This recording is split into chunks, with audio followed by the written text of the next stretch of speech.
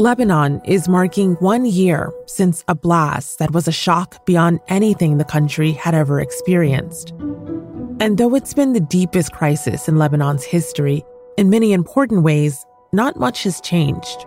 It's been difficult to find adjectives for the situation we're in, because already a year ago it felt like we were on the verge of collapse. We were talking about unprecedented crisis and economic implosion. When you've used all those words, there's sort of nothing left.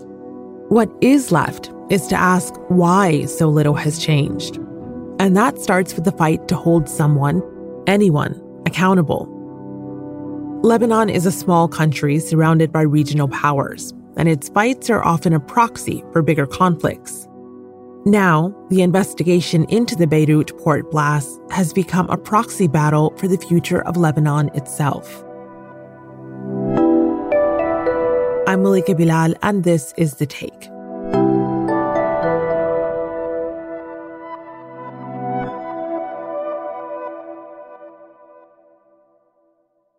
It's sort of really hard to believe that it's been a year. It feels both like it was yesterday, but it also feels like it was 10 years ago, just because of what everyone has been through in Lebanon. That's Teimour Asheri, who writes for the Thomson Reuters Foundation. I caught up with him from when we last spoke a year ago, during his time as a reporter for Al Jazeera. Let's start with a year ago. What are the memories that have stuck with you? I remember the moment of the blast. It was really surreal. I was standing at an apartment that's 10 kilometers outside of Beirut, which had a direct line of sight to the port. It was sort of in the mountains perched above the city. And I remember getting a text from a friend saying, "Oh, there's this big fire at the port." And I looked out of the window. There was this big plume of smoke rising above Beirut. And within 10 or 15 seconds, there was this big flash of red, and then this massive tidal wave, mushroom cloud kind of explosion that just shot up into the sky.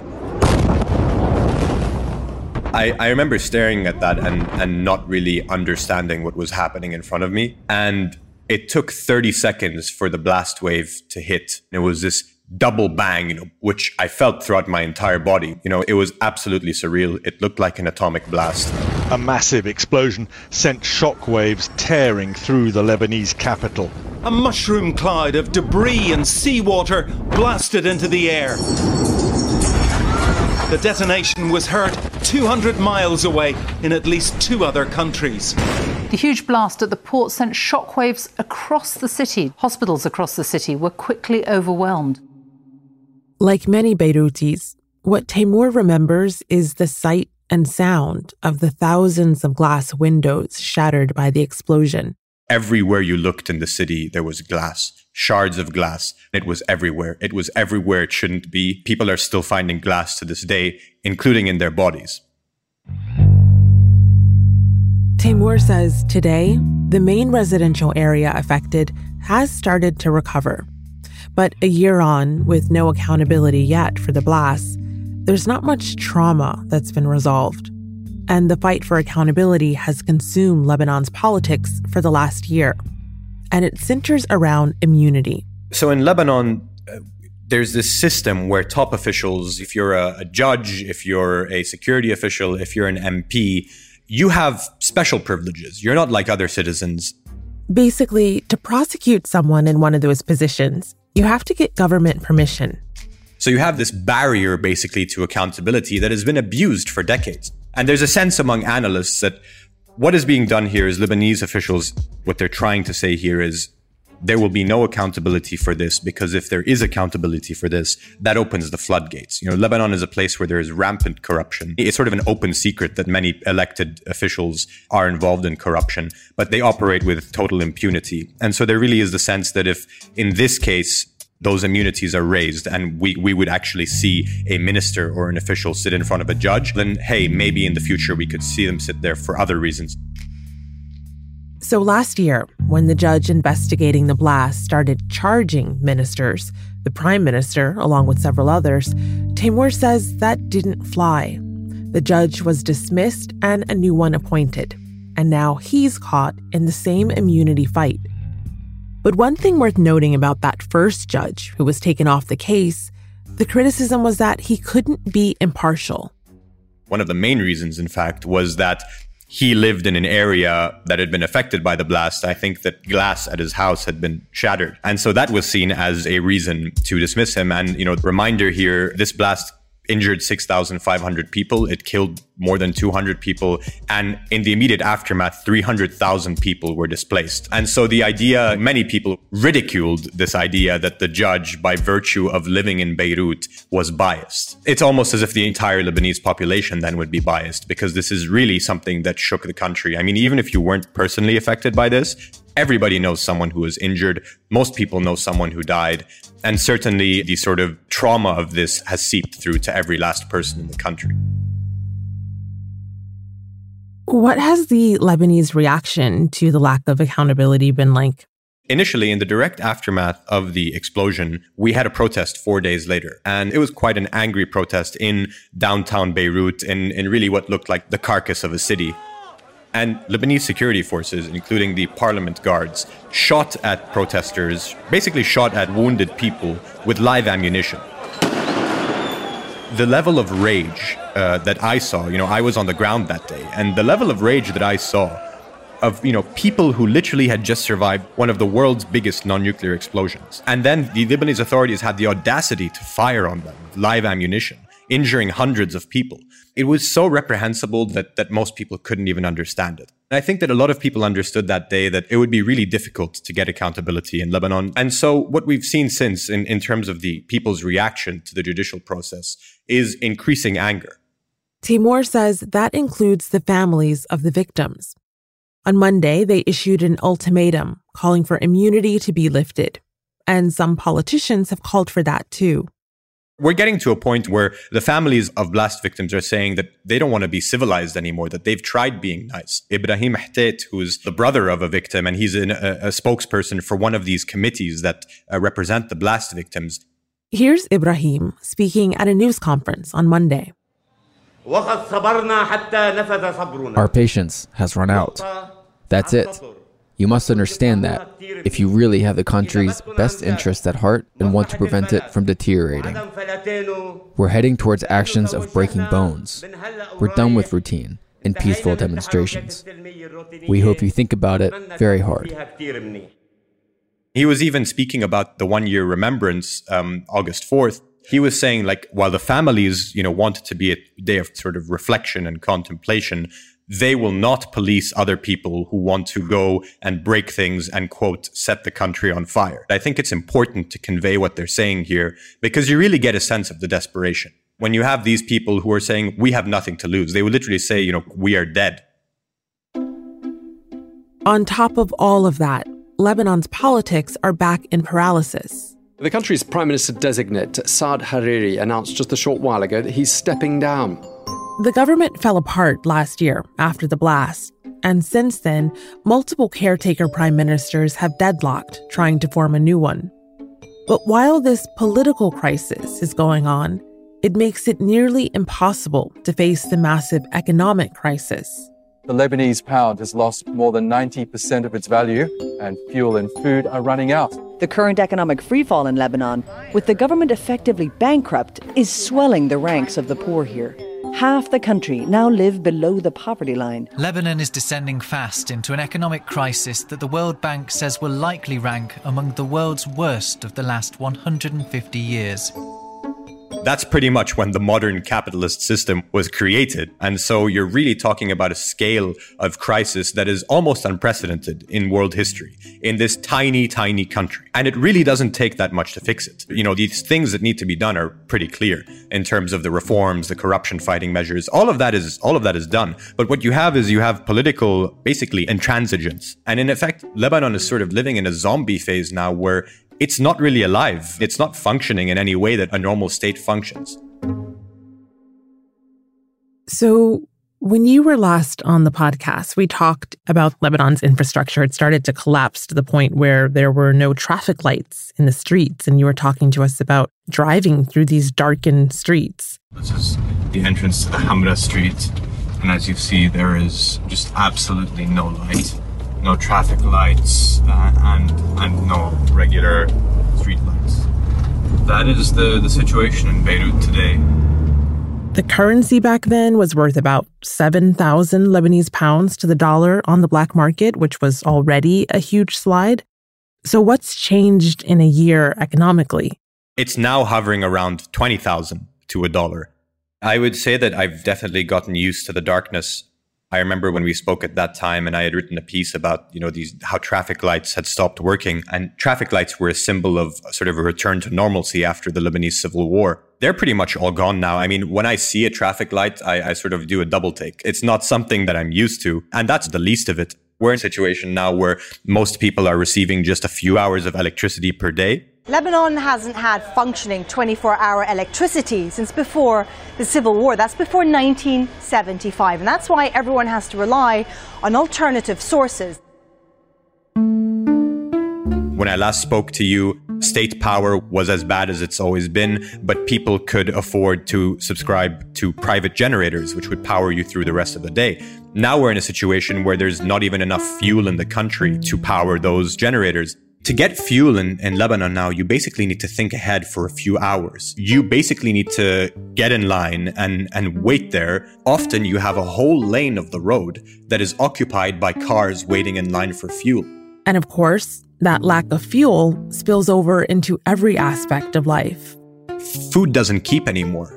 A lot of my friends have gotten food poisoning because you just can't keep things cold. It's summer in Beirut. Things need to be cooled, and it's just not possible anymore. And it's also simple things like pumping water to the top of your building. When the electricity is off, you can't shower, you can't use the tap, you can't flush the toilets. It's all the basic things that you just take for granted in your life that are just not possible. And it's extremely frustrating. Just imagine not being able to do anything.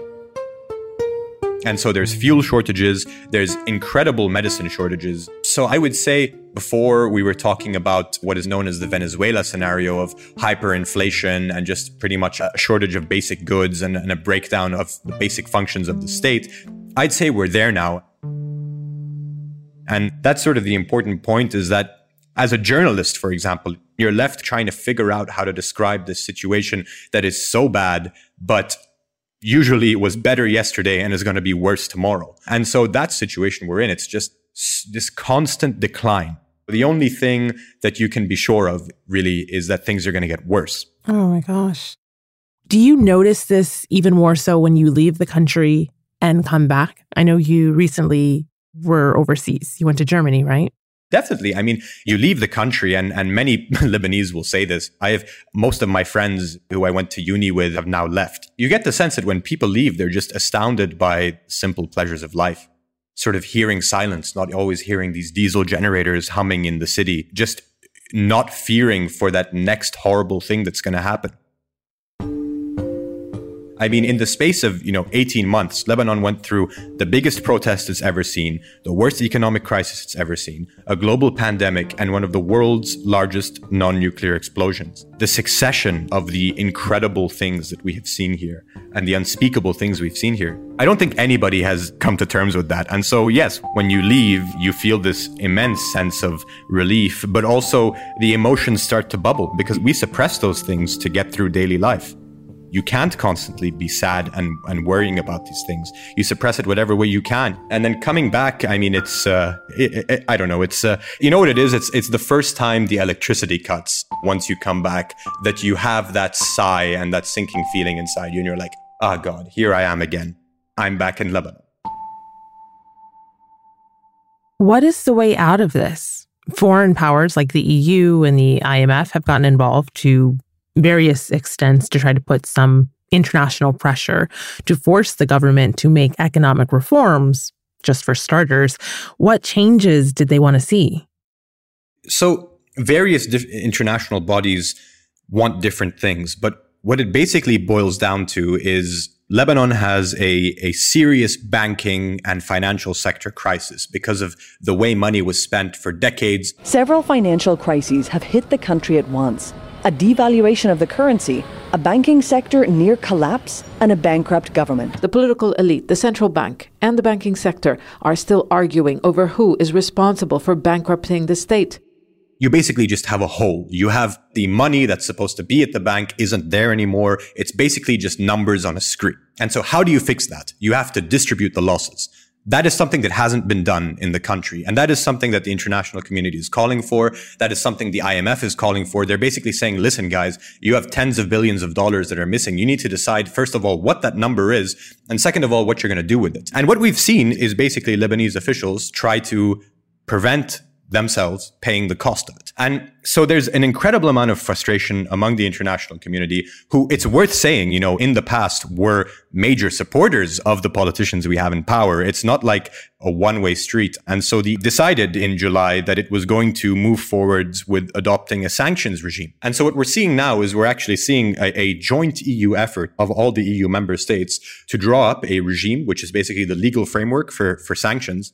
The European Union has agreed to impose sanctions, including travel bans and asset freezes on Lebanon's leaders. Criteria would include obstructing efforts to form a government, corruption, financial misdeeds, and human rights abuses. For politicians with close ties to Europe, second passports and homes there, children educated abroad, those sanctions could have a real effect, especially the focus on obstructing the formation of a new government, which at this point, the international community see as something that is, just unacceptable, given the scale of the crisis in Lebanon. So perhaps this is a naive question, but why is this happening at all? It seems to be less painful to make reforms and slow the collapse, if not start to reverse it. Even those who benefited from the corruption that we've talked about must now be getting hit economically too.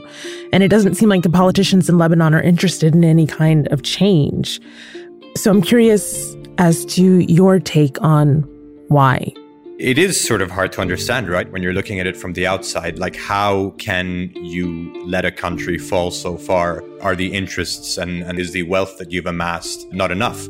And we don't have a clear answer for that. Lebanese politicians have for decades practiced a policy of basically buying time. You've always had these leaders who emerged out of the civil war, and these people entered government, and what they did is they basically split the pie. There was a pie called Lebanon, and everybody took their slice. It's not a state in that sense of it. It is a group of different militias that have entered the states and still have a militia mindset. And so I think there's a question there of whether they are even capable of thinking with a nation in mind or with a Lebanese people in mind. I think there's a serious question about that. I don't know that they even know how to budge. There's also a sense in Lebanon that it doesn't matter, we can push the local situation as far as we want because in the end, there's an international settlement that will make everything good again. One of the reasons might be the history of the country, which is a country that is prone to foreign intervention. It's a place that really has not ever been able to totally decide its own fate. And so there's always a sense that the solution will come from somewhere else. And that deliberate policy of doing nothing actually does a lot to the Lebanese people. If you used to make a salary of $1,000, that salary today is worth about $80. And so it's more than scratching your head. Sometimes you have to scream about it because it is just jarring, but that's the way it is. They all act as if they're not responsible, while in fact, what the Lebanese people are saying is no, all of you are responsible. This is Karlane Hetti Karam, whose husband, brother, and cousin were firefighters, all killed after the blast. We had nothing left to lose. We're ready to get the truth with our bare hands. We're ready to go to their homes and bring them out by force to be held to account. Because those who did this to our loved ones, to hang them would be too kind. Those who made us gather them up in pieces and bury them twice deserve no less than the gallows.